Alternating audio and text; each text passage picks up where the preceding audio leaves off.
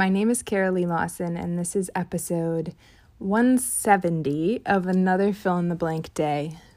And I actually wanted to kind of add on to yesterday's podcast, to episode 169, in that when facing the trigger, the activation, the internal chaos, and maybe it's nothing specific, maybe it's nothing that's been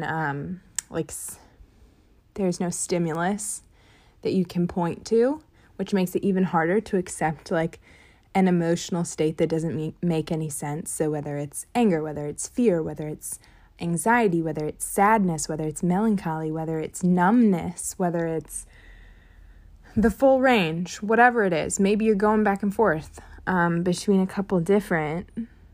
And what I wanted to kind of clarify was that our job, if you will, is not to fix that or return to their air quotes, better emotion, but rather to notice ourselves in this emotion and to just kind of be okay with it, to kind of accept it and be like, okay, hey, what's up, friend? Hi, welcome in. It's cool that you're here. I don't totally understand.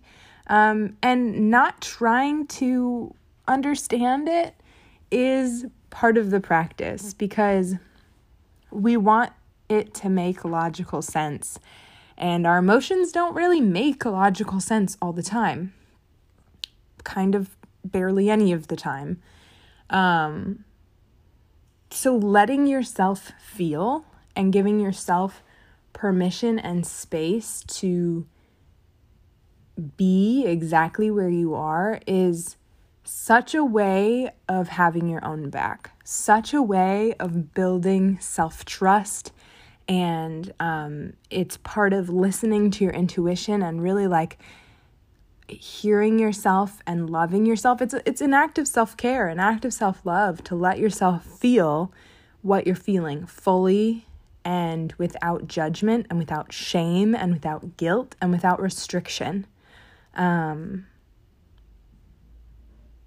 Because even if you can completely rationalize why feeling this way doesn't make sense, and here's the key, if you hear this word, if you tell yourself, well, I shouldn't be feeling that because ... whatever you say after that, it doesn't matter.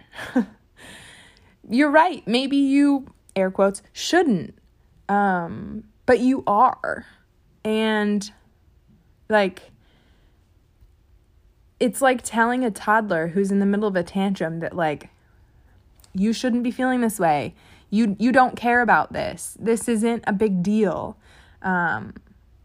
It's not something you would say to your best friend if they were upset. It's not something you would tell a toddler most of the time, because how are you going to explain to them that something that is so real, so present, so encompassing in that moment isn't allowed?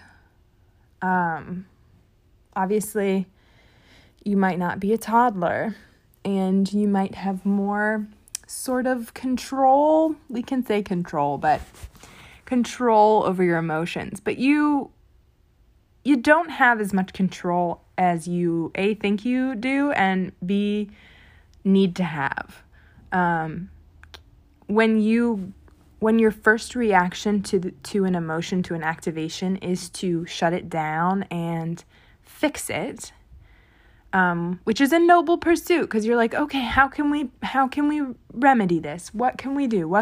And it makes sense to move into that. But when you do that, you are suppressing it, pushing it down, and not going through it. You're just saving it for later.